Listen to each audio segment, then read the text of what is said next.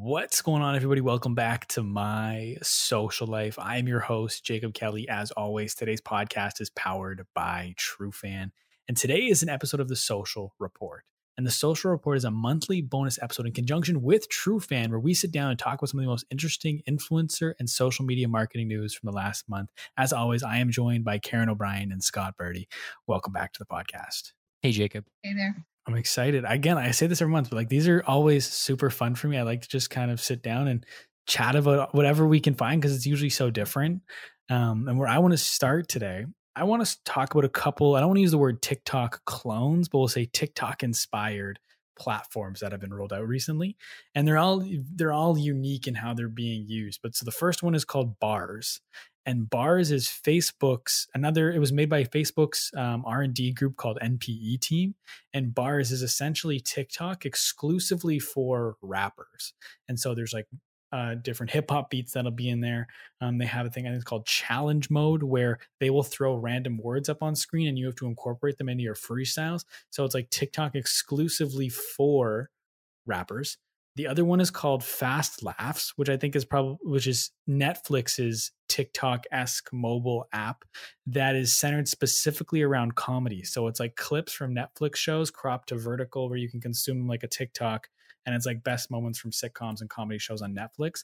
That one you're able to jump in from this app. You can add shows to your watch list. You can jump in and watch episodes. So there's some interesting utility with Netflix. Netflix is a Fast Laughs app. The other one is called Snack, and Snack is a new dating app that's just recently launched. They just raised $3.5 billion. I believe they're based out of Vancouver, and it's essentially TikTok and Instagram, TikTok and Tinder, had a baby. So you upload content similar to, from my understanding, I'm going to be interviewing the founder in the next couple of weeks, so I'll have more info then. But from my understanding, you upload content similar to a TikTok, and when you like someone's video and they like yours, then it's a match. And so you get to showcase more of your personality and who you are through the videos. But it's very much, from my understanding, like a TikTok UI where it's the feed, it's not swiping, it's scrolling through videos.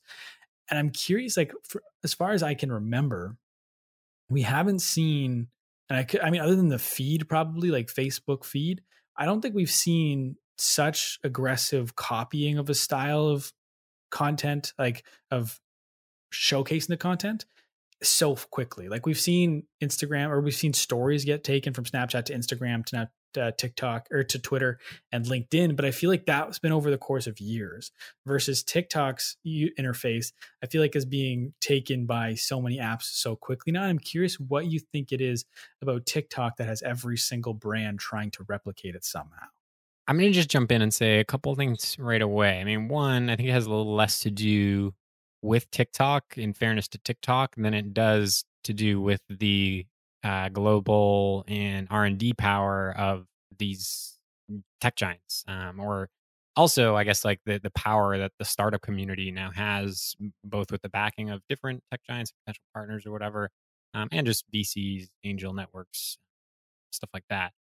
And two, I can't wait to start seeing TikTok videos of like the people who start to use that Snack app and meet up with people and sort of like create a TikTok video of their meetup experience from Snack, if you will, of like, this is, I could see a lot. I mean, I could quickly see that being kind of cannibalized by creators just for the purpose of like entertaining. Although I'm sure, they'll have their own network of interested singles, but I just feel like there's probably so many people that have kind of gotten internet famous from TikTok, but potentially had a lonely COVID experience, pretty likely. So that could make for some entertaining content. That on that point, they're actually doing a contest right now. It's called like, they're doing like their own bachelor contest where TikTok, and they partner with 3 or 4 TikTok influencers, and you can win a date with them through the app somehow. And it's part of their like market campaign. And they've partnered with 4 creators who all have between 3 and 3.3 million followers. I think that's funny that you said that. I think the reason brands are trying to replicate that is because creators are the new viral influencer, particularly TikTok creators. So, tapping into them is like tapping into Instagram influencers a few years ago. Yeah, I think we'll see. I mean, there's going to obviously be some iterations. And you made me think of something at the end of your point, Karen. That is also the fact that I guess to some degree, and this isn't like in every case or every viral video on TikTok, but I would say, and this is really more on a hunch than like having some data in front of me to look at from 4 or 5 years ago, even further. But if like we were to look at a similar sort of inflection or period of time from like when Instagram and TikTok kind of accelerated their user journey and like that period of time, I do feel as though TikTok has always been able to like you've been able to siphon your audiences, let's say, or move your audiences to different platforms a little bit faster than you would have been able to on like Instagram, YouTube, and uh, places like that. And maybe Vine could be like the comparable place where like a lot of people seemingly were able to move audiences off of there. But that could equally be why now, I guess, is such a critical time for maybe the minds of these competitors is to say that like by jumping on the back of a few of these influencers, like you could take a pretty good shot at, you know, pushing an influx of new users into your app and just trying to grow it from there. Like it could just be the timing that they're after, I guess is what I'm getting at. But just one thought.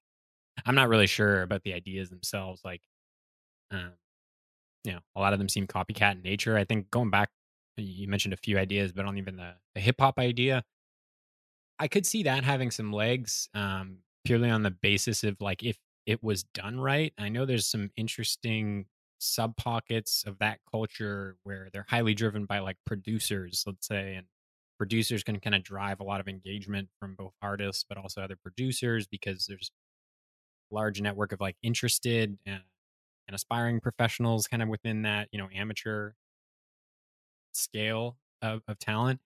And, I've seen on like Instagram and other social networks, they have like kind of a unique engagement and a way of sharing content. Like Ill Mind producer comes to mind even on like how he was attempting to build a community on Twitch by like sort of introducing his like blap points or something as some sort of reward scheme through there.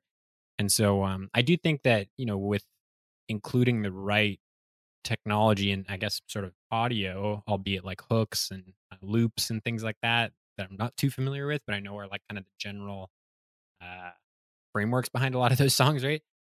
Y- You might be able to track more of that crowd, and by virtue of doing that, just create like a niche audience of people who are actually really interested in growing their own audience as an artist. So that could be cool. And then to the Netflix one, I've been thinking about how much movies are now kind of in some way copywritten like on TikTok, and how you can create some really unique content out of that. So I'm sure that's just Netflix kind of thinking about how can we start to own more of that content and a bit of that customer journey maybe as well. A lot of platforms have tried to do vertical video or a better job of it, including Netflix for years. I feel like TikTok's one of the first, I never thought about it until you mentioned it now. TikTok's probably one of the first platforms that I think's done it well. Like they've created the infrastructure for vertical video. Um, I've even seen some startup proposals where they wanted to start like the YouTube of vertical video, and the commentary was sort of like, okay, so it's going to be crappy video.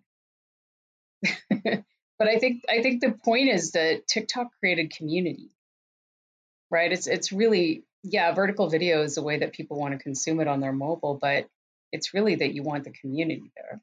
Yeah, actually, you even make me then think with vertical video about the the KPIs at large for say like a Netflix.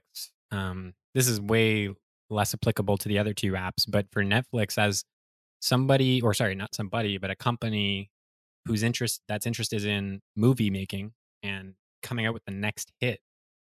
There's a lot of data that gets lost, and that like especially right now, nobody's really able to kind of get a handle on TikTok. And there is an interesting, I don't really know too much about this problem that exists in the studio making space, but I know that there's a couple of asset management firms that are sort of working with one or two of the smaller studios right now on asset management solutions that kind of tie together like video, I guess, or to your point, Karen, like that's their bread and butter, right? So like that production, they're trying to tie together scenes right back to things like the accounting and the cost of certain scenes. And so equally, if you started to tie together like information systems that also track, that in line with sentiment from an app that has you have completely owned data streams coming in from the viewership and such or engagement.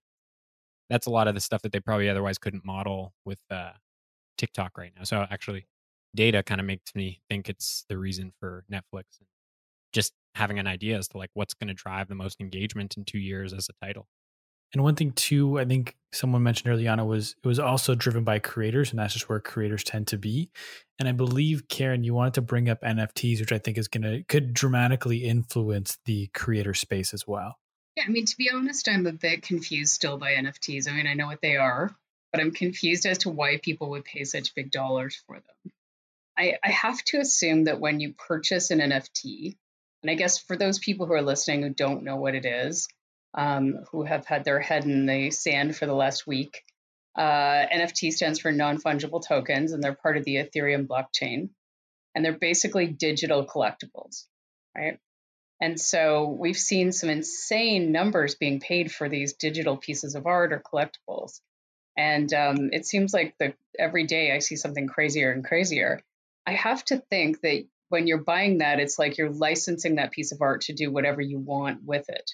So I still think that's an open question, though. I've talked to a couple of attorneys. Like, if I buy somebody's digital art, can I monetize it? Can I put it on a T-shirt? Do I own it in perpetuity?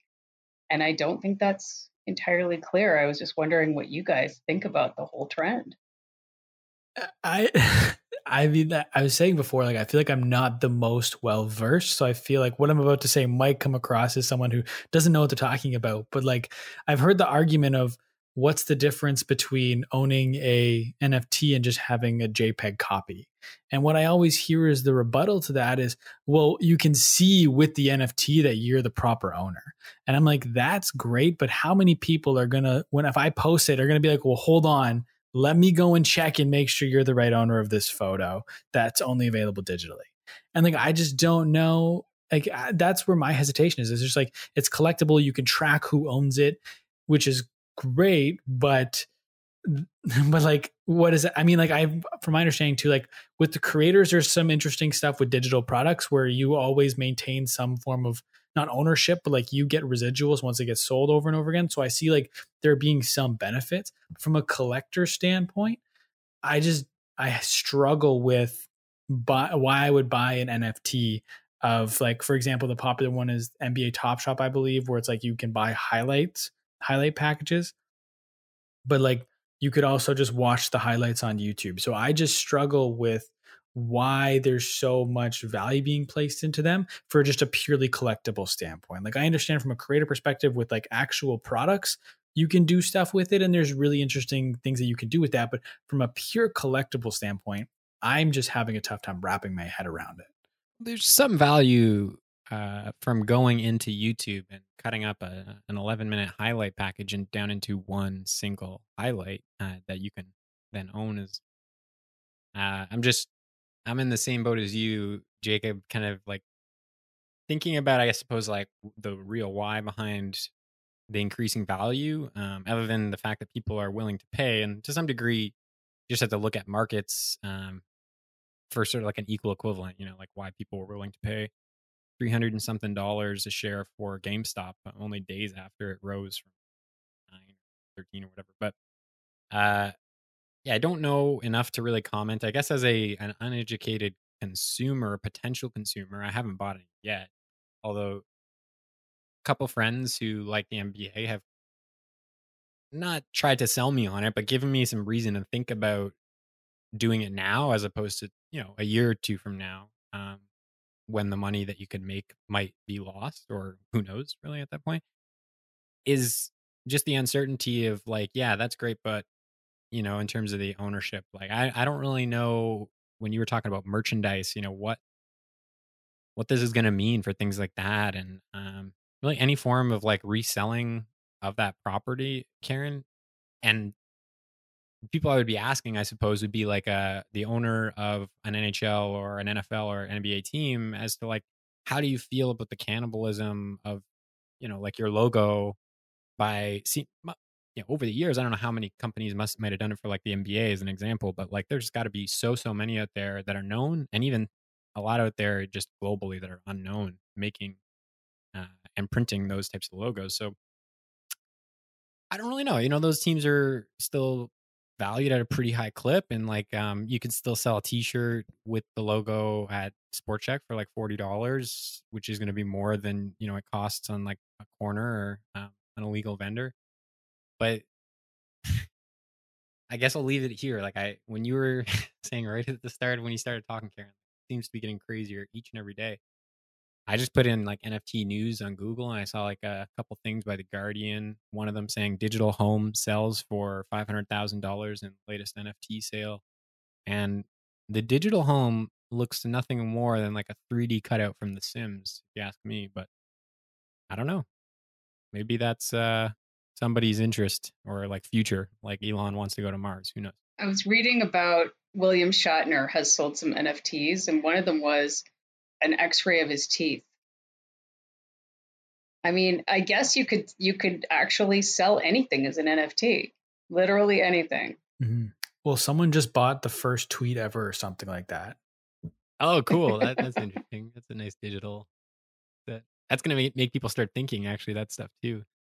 But yeah, it will open up a nice passive income stream for creators and influencers, to your point earlier, Karen. Big part of the economy, I guess. What will make it. Could be crazy though. I mean, I just don't know where it's going. I'm sure that every day we're going to see something crazier and crazier. But like, for example, with the first tweet that was sold, what would someone do with that? Like, could they literally, I mean, there is a company, right, that puts tweets on coffee mugs and merch. Could someone take that tweet and do something with it? I don't know. What would they do? I was listening to the My First Million podcast. I think this is where they talked about it. And they said how like there's a market right now for creating frames for your NFTs. So like digital frames. So your artwork can like rotate or pop up, or like your NBA highlights can play through. And like that way you can display your NFT. So there's still that like physical real world collectible value to it. But other than that, like I don't know, like maybe to own a piece of internet history, I guess you could say, like for like Buster Scherer, who I believe we all know, recently bought like a check or something signed by Abraham Lincoln. So I feel like it's a similar thought process where it's like you could, as to why someone would want the first tweet, I think just for the historical significance. But yeah, I mean, I also struggle with like I'm not really a collector, so and I feel like I'm very much missing the boat on the whole collector movement right now, which is part of the reason probably why I'm not getting it a ton. Well, it makes me feel hopeless that we're ever going to be back in real life again. It's like we're basically going down this NFT route. Everything that we're collecting now is going to be digital. So therefore we have to display it digitally. I don't know. And is the idea that like a JPEG could never get ruined, or like could it fall into like non-mint quality or mint condition type thing? I was thinking about like cards as you were talking about collectibles, and like maybe the closest comparison from that side of things, like a card that's in perfect condition versus like what could something happen to a JPEG, or if it was like misframed, like wrong frame, it just significantly devalued it or something. I don't know. I have no idea. That's another good question. I don't have an answer to. I feel like also there might be a market for NFTs with brands. So similar to how, we've seen some unconventional things happen with Elon, for example, buying Bitcoin, and so many other examples lately where certain really unexpected things have happened with brands. I'm wondering if that's a route that brands could take. Well, the NBA has. I mean, yeah, NBA Top Shop, I guess, right, is a good example. And NFL could probably do that pretty easily, like NFL Films. Or another example I saw, I think Zach Honover posted this on his Instagram story. He's yesterday's manager, and he was posting how you can tie exclusivity with the exclusivity of your NFT. You can give it benefits. So, for example, that he gave was Drake can release Drake coins. And if you buy one of Drake's Drake coin NFTs, you can get early access to his album. And because it's on the blockchain, because there's only a certain quantity of them, you can buy you can't like copy the NFT and someone else can get access. Because it's on the blockchain, you know exactly who can and can't access the album for early listening. Wow. That is pretty cool. Is there like a cost to getting one of those made, or like if you were Drake, like what is there a process that you know of? Not that I know. Yeah. Again, like I just read that in an Instagram story. Like I feel like I need to take some time to dedicate to research NFTs, but like because I feel like because like I don't know if I mean I'm sure you both may have seen this somewhere, but Gary Vee's like really hyping NFTs is like this is the next wave. Like he was there with internet marketing back in the late 90s. He was there with social. He's saying NFTs is the next thing. So I feel like I just got to take the time to research it because to your point, it's in the news everywhere right now. Like I can't log on to a social network without people talking about NFTs. Clubhouse has like 18 million NFT rooms operating at all times. Maybe we need some listeners to drop some comments. Some of the craziest things they're seeing showing up as NFTs. Or what's your favorite NFT that you've purchased so far? Like my friend, he explained, I think it was like a Damian Lillard highlight or something, point guard of Portland Trailblazers, and he bought a highlight that was like $250 or something, and the value of it's risen to like $1,300. Wow. It's been a very short period of time. Not even an NBA season has concluded, but anyway, pretty like, money's there to be made. So we're going to be talking about it. I've spent some time looking at the NFT marketplaces. So OpenSea, Rarible, that's sort of where I spent my time. And it's like a bottomless pit. I mean, you will spend so much time looking at very interesting, cool stuff, but it's shocking how much is out there. Some of it I understand, some of it I don't. Like there's one I can't remember what it's called. It's called like Crypto Kids or something like that. Or it's like I don't know. There's some I've seen that I don't understand. I know Beeple sold for millions of dollars, but he like did a photo a day for like 10 years or something, like a design a day, and he sold all of them for like multiple millions of dollars. But yeah, I don't know. It's interesting. You were talking about David Dobrik and how I don't know. I'm not sure the specifics around this, but there's something going on in the media right now, and he's caught up in a bit of a saga or a PR scandal. So would this be an example of like if David Dobrik had gotten into NFTs or something? I don't know, maybe sold that photo of him posted at Tesla, and somebody could have purchased that as like the first Tesla giveaway. You would expect now that this would be the value of it would be on the decline, right? Like that's kind of like the market, like you have like the negative news because of PR right? nightmare. Maybe I don't know this for sure, but you can explain what happened to David if you want. But I was just thinking it was like that's probably a good example of somebody who could have really heightened the value of any NFT that he decided to like throw out there, and then shit, like if something happens to that person in the news, that could be an investment that's not looking like it is anymore. And kind of on that note, and I will touch on the David Dobrik stuff, but I think when NFTs first really started to like make the news is when Logan Paul dropped his. That's when I first heard about it. And then I felt like the next 2-3 days, it was all I saw was NFT and it hasn't stopped. And so I feel like with a creator of his size getting into it, I think he made like a couple $1 million in a matter of hours because he dropped like his own Logan Paul digital trading card and it sold like, I think like he sold only a couple thousand of them, but sold them for thousands of dollars each and literally made a couple $1 million like overnight. So I've seen to that point, I've seen Tube Filter reported that he sold $5 million worth of NFTs as of Feb 22nd. 1 million of NFTs is 30 minutes after dropping them. Not bad. Shopify might want to get on NFTs. And then there's like, how do you like? I know because on the blockchain you can't regulate it, so it's like, how do you know what's a credible NFT? How do you don't? Like that could also tie back into my lack of knowledge of the blockchain and everything. But like, how do you know where to buy from? Is another question that like I don't know. Karen was just mentioning there's the marketplaces. I think like that's what happens in that. Like now that there is that much money, there needs to be like not necessarily regulated, but like to some degree credible marketplaces where you can put your money. Oh, it's going to be ripe with fraud, for real. It's kind of like the early days of Bitcoin, right? Like I was always afraid. I never invested in them. I wish I did, but like I was always like kind of curious. I was like, where do you go? You can see, for example, like with artwork, unless it's 100% originally created, there can be mashups of other people's images. And just even putting celebrity images in some of these things, or even if you're technically the author because you have captured a photo or you've captured a video of a celebrity, I just see it being so ripe with potential for lawsuits and fraud. But on that point, with the blockchain, from my understanding, because there's no actual governing body or owner, if you sold like an NFT of a celebrity who didn't want their, like if you took a photo of them and then sold it and they wanted it and they didn't want you to do that and they want it taken down, like I don't. Is there a way where you can remove it from? Like, I don't know. Like from a privacy standpoint, how do you protect against that if someone's uploaded something as an NFT that you don't want out there? I don't think existing privacy or transfer laws support this kind of sale. I think there's going to be a lot of issues. True. A lot of gray area. But before I get into the David Dobrik thing, Scott, I know you had a story you want to talk about. I can talk about that. Yeah. I mean, I kind of had this question pop into my head as we're now like a year after the initial home push of COVID outbreak and stuff. And I suppose in the US, it's great to hear that as many vaccines are finding their way to the people as they are. But Canada, we're still slow moving, I would say, right now.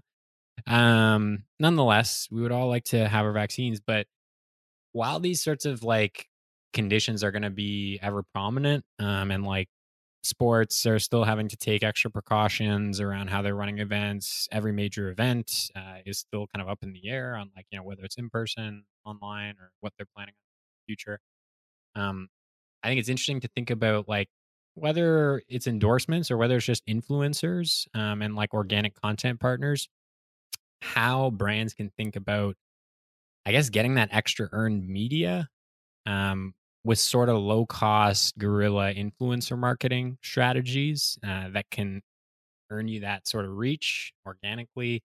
And really just as a result of kind of like pure interests or the wantingness of certain influencers to really just entertain their audience as part of who they are. And the reason I sort of thought about this question or just kind of thought of like, hey, how should and how can brands be thinking about that extra earned media from influencers is surfing is getting back to sports or getting back to competition, I should say, come April 1st. And they initially, after a year off, started in Hawaii.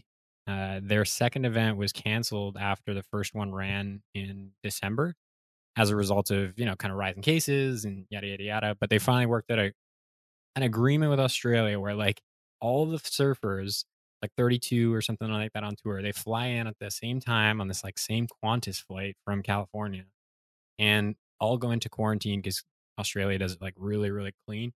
Different rooms, 14 days, you can't come out at this one spot. And so naturally you had like 14 surfers not doing their sport in a room, basically going crazy for like 14 days. And a lot of these athletes are backed by like brands and sponsors and such like that. So Billabong decided that they'd basically just put a cardboard cutout. Like this is from what I gather, and I'm sure Billabong, had a little bit of insight into what might come from this. But if you go check out these videos, and Jacob, you can post them in the description. But like 2 Instagram videos that were posted certainly got way over 100,000 views, and it's a similar community. So you're reaching people multiple times with kind of like a similar type of funny, entertaining video that's coming like directly from these athletes that's just like goofy. One of them being the world champ. And it's essentially a cardboard cutout of an older surfer with like a mullet. And I think in the gear, he's rocking like either like a new Billabong wetsuit or like a new Billabong, what do they call them? Board shorts there.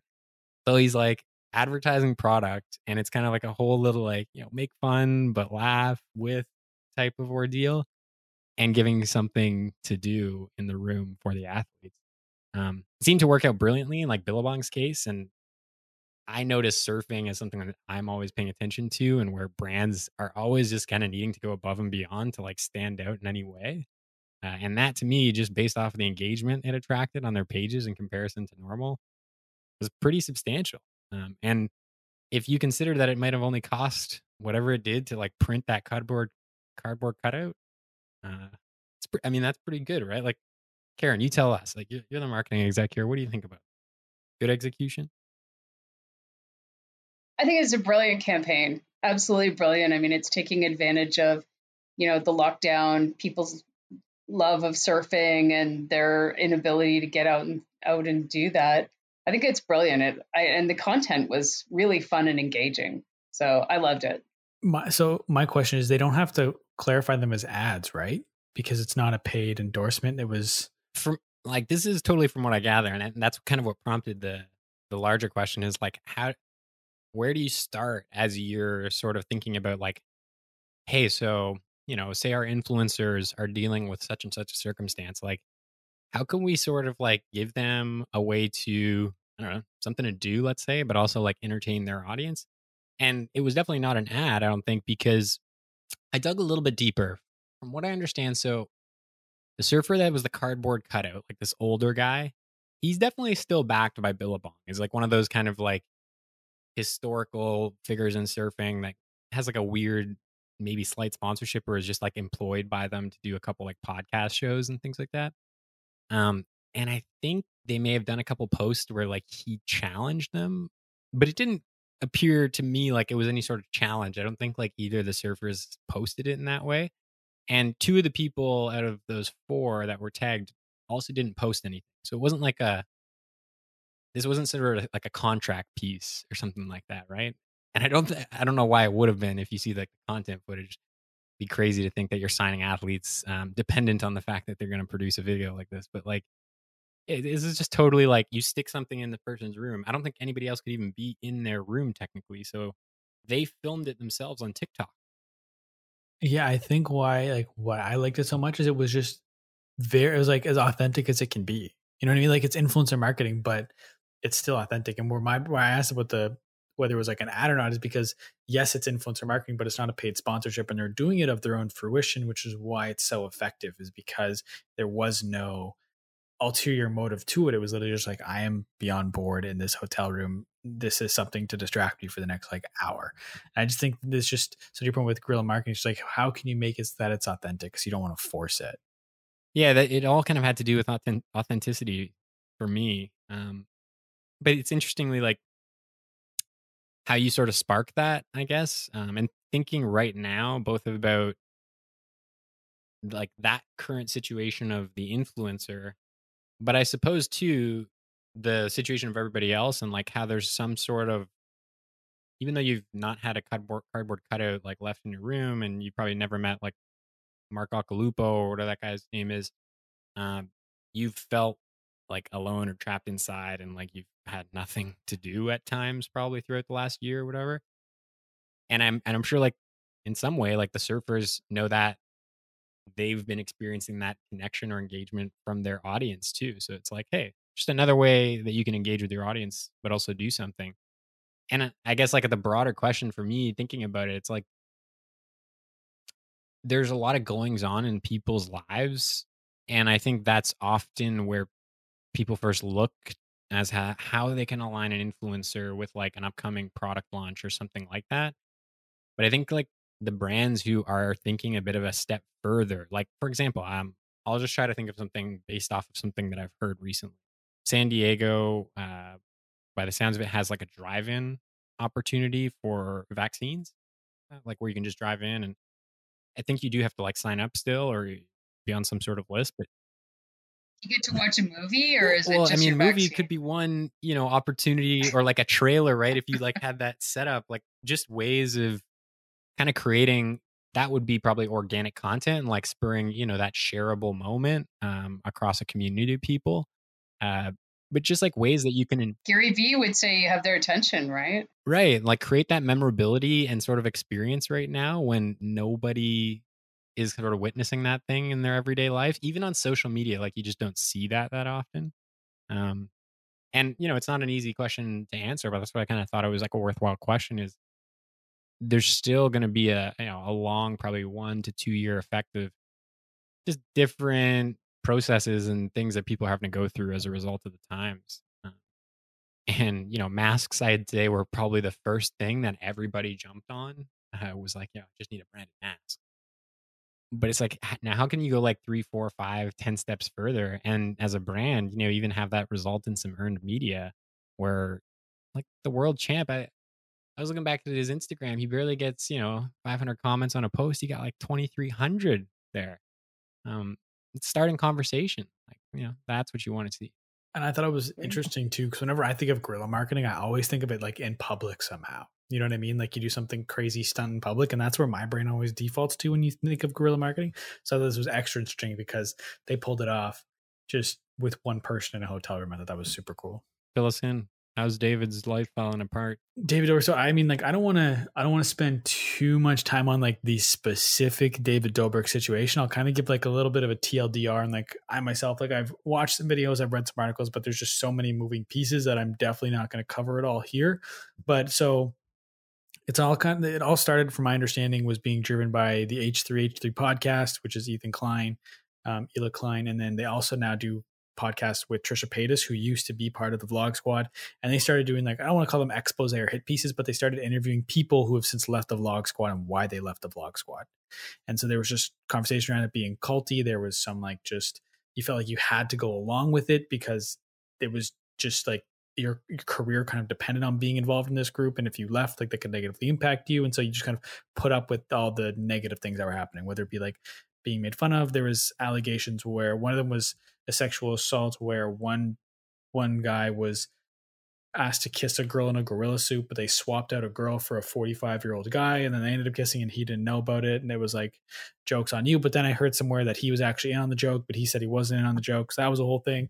And so it was already kind of like a bunch of questionable stuff was coming out, but then these serious allegations dropped from Insider, where there was a rape happened when they were filming one of their videos. There was a bunch of, I think it was 5 girls came over, and it wasn't David. It was one of his friends who David had since 2019. This happened back, I believe, in 2018. And so, and then there's all these allegations of like, did they know? Did they not know? One of the girls was underage and she was so drunk she couldn't walk. And it was like, there's a bunch of, I'll link some stuff down below so people can kind of get more on, like, learn more about what's happening. David uploaded his first apology video was very much like PR speak, like his lawyers wrote this, and he uploaded it to his smallest channel that he only just launched a couple months ago. He put out a full, like, by himself. It seemed a little bit more authentic on his main channel now with more followers. But where I wanted to kind of bring this conversation with you two as more so on the brand side, because of all these allegations, everything that's happening, we're seeing David Dobrik lose sponsorships left and right. We're seeing other people that get mentioned lose sponsorships left and right as brands are reacting to this. David has his own app called Dispo. His investors are now distancing themselves from the company. They're kind of stepping away.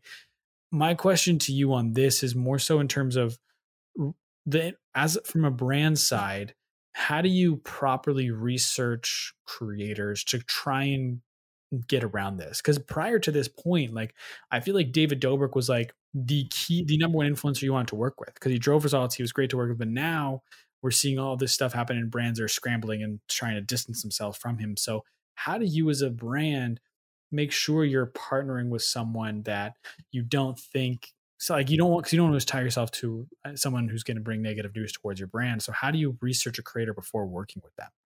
I can tell you from the brand side, you do a lot of diligence. The bigger the influencer or creator, the more money you're spending, the more risk potentially, right? So you really want to make sure that you're aligning yourself with someone whose brands align with the values of the brand itself.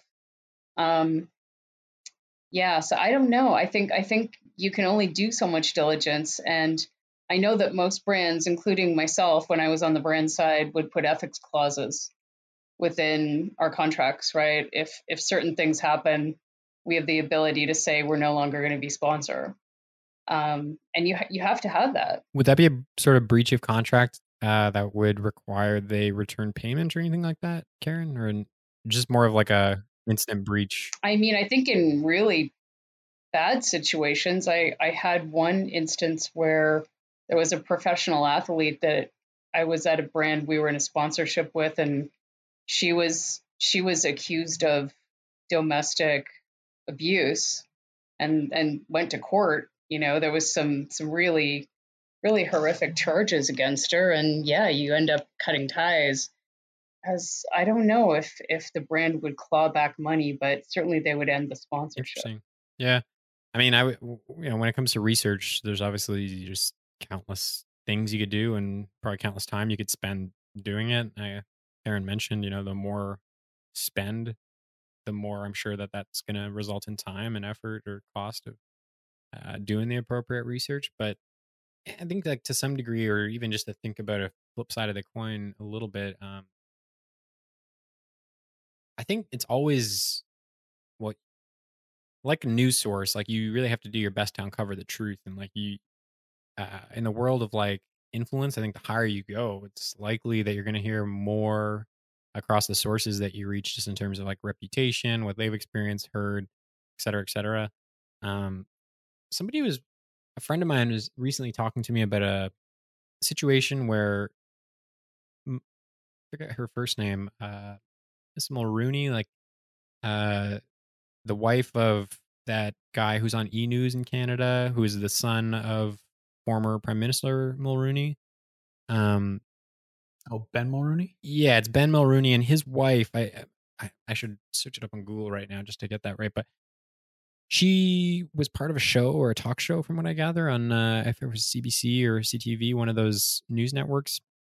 Anyways, she had been involved in some sort of back and forth over direct message with an influencer, and the influencer, from what I understand, kind of exposed a piece of the messages. I'm just kind of going through part and part of the story for the point, but after it was exposed, it was eventually found out that like what was sent, or what was kind of like publicly exposed by this influencer, really made it appear as though like this woman kind of had no respect, let's say, or interest in actually providing an honest response, or actually communicating about a certain subject. Or, and I think this actually involved supporting like the black-led groups, and sort of these missions about black equality that were going on, and really insinuating the fact that like, hey, she should be doing more as one of those people.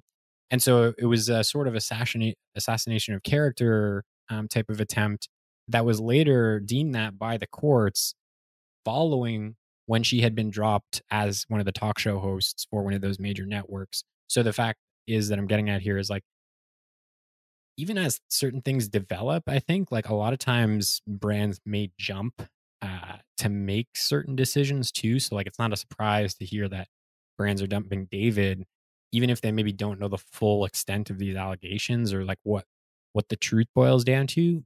Largely in part because of what Karen said. Like if that's in any way breaching their values or something like that, then they may just look at that as it's not really worth the risk of like how we'll have to turn a flip side of it, and really speak to why we support David through something like that, right? If it's that big of an influencer.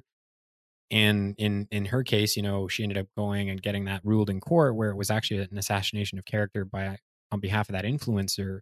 And she was actually going out of her way. I think it was because at the end of an episode she shared an MLK quote that initially kind of sparked this little debate. And anyways, I guess my point just being, it's really difficult for brands one way or another to get down to the root cause of like after the fact or before, because you really never know what's going to happen and who may be involved in these sorts of kind of information scandals. It just becomes the bigger the person, like the more opinions are shared, I think, right? And I think what constitutes brand safety, or acceptable, unacceptable behavior in a sponsorship, really there's a spectrum of it. Really depends on your brand and your agreement with the person that you are sponsoring. But I can tell you that it is a difficult road to go down when you have an influencer that really fails in some way to sort of live up to their own values, even if it's perception. Um, it's very difficult for the sponsor. And how long, like, because I fully expect, for lack of a better word, like David, he's taking a break from social media altogether right now. But like, how long until brands start to sponsor him again, do you think? Because the allegations, the earlier ones, the sexual assault with the prank in the video, and making fun of someone who had dwarfism who was part of their group, that like he was involved in that. But the other one is someone else in their Vlog Squad group, and it's a bunch of, I don't know if conjecture is the right word, but everyone is, did David know? Did David not know? Is kind of the debate right now. Um, but how long do you think until brands repartner with him, if that's something they do at all? Depends how big it gets and how long it takes to kind of die down, I think. And if he is able to respond to it effectively. That's fair. I mean, I'm just curious because it's never like, from a brand's perspective, I've never had to deal with a creator who's in the news for such negative reasons. So I was just curious with your experience, kind of what that's like. One part that adds complexity to this for David would be the fact that like he's not exactly been well, there's always been kind of transparency into quote unquote like his life or relationships with like a lot of the videos. And like there's been a lot. I don't know this for sure. I haven't watched enough, but like even just from watching your documentary, I know there was obviously that video that really blew up, where he basically broke up or shared about the breakup during the video, type thing like that. And then they did that, and people could see, how you could be friends post breakup, and you gained a lot of traction and followers because of that. But then, obviously you fast forward until now, and that video in itself obviously has some sort of weird feelings around it, I'm sure, or at least different feelings than maybe it did weeks ago. And equally, you would know this, Jacob, but is it with like the recent podcast? Has it been with his girlfriend, or is that woman who's like on the Sports Illustrated cover? I know they work together like fairly often. I think it was the Views podcast. Like, is that with her? And there's been some things where like they talked about like they talk pretty openly about stuff and that. I mean, which isn't to say I'm not saying this is a bad thing at all, but like the more you sort of open up about that stuff, I mean, the more you kind of have to question about like where's the intent coming from for that? Like, is it purely because everybody wants to talk about it, or is it like, is there sort of like driving views, or I don't know? And it's tough. Like, again, like I don't want to speculate on it because it's a lot of like going back and forth. I mean, yeah, it's a developing situation. I'll say that, and it's just I completely understand. I think brands should be dropping David right now, and all the other people that are involved. It's gonna. I think we're not done. I think there's still a lot that's gonna come out around this. But, anyways, um, I'll link things down below if people want to watch the apologies and all the videos that are down there. But did either of you two have anything to talk about before we jumped off here today? Just one more thing, talking of ethics and posturing. I've heard rumors that Donald Trump is going to reemerge on social with his own social network. Question, would either one of you join that network just to see what it looks like? No. My life is so much better in the last 2.5 months. I just like on the pure risk of what are they going to do with your data? Even I don't know. I'm curious. I would be curious, but I think I don't know if I could cross that line. I just don't think I could go there. To your point though, that is a really good question to just ask, because we're up here in Canada. We have a little reason to want to even understand like what's going on behind the curtain there. There's what was the count? Like 72, 75 million Americans or something like that voted for this guy. So like clearly he's going to have a decent turnout when he launches it. And I'm sure out of the 100 million plus that didn't, that live in the country, like there's going to be a lot of people who just have interest, like you mentioned, about like what is going on there. Like I kind of want to know what his evil nature is up to. Let us know if you find out. As a social marketer, I absolutely should join every single social network, I feel, to see what it's like, but I don't know if I can go there. I did read that news coverage volume has been dramatically decreased, right, since he's no longer been in office, because it's sort of like on a daily basis of what crazy thing is he going to tweet about today. I don't want to live in that world again. I mean, to your point, though, I think it's going to do well with all of his fan base. That's going to flock to it. But I also think we're going to see some of the left flock to it. One, out of curiosity, but two, out of like a combative nature. You think so? I think so, and I feel like a lot of people just love to argue about politics, and if that's like a Trump social network, like you can start a fight, start an argument, just probably very easily if it's an app designed for almost one side of the political spectrum and you have people coming in from the other side. But yeah, I'm definitely not going to get on it. I mean, it's just, I can you imagine, like, that might be the most toxic job ever, being the community manager on that social network? I guess they'd have to be passionate Republican or something.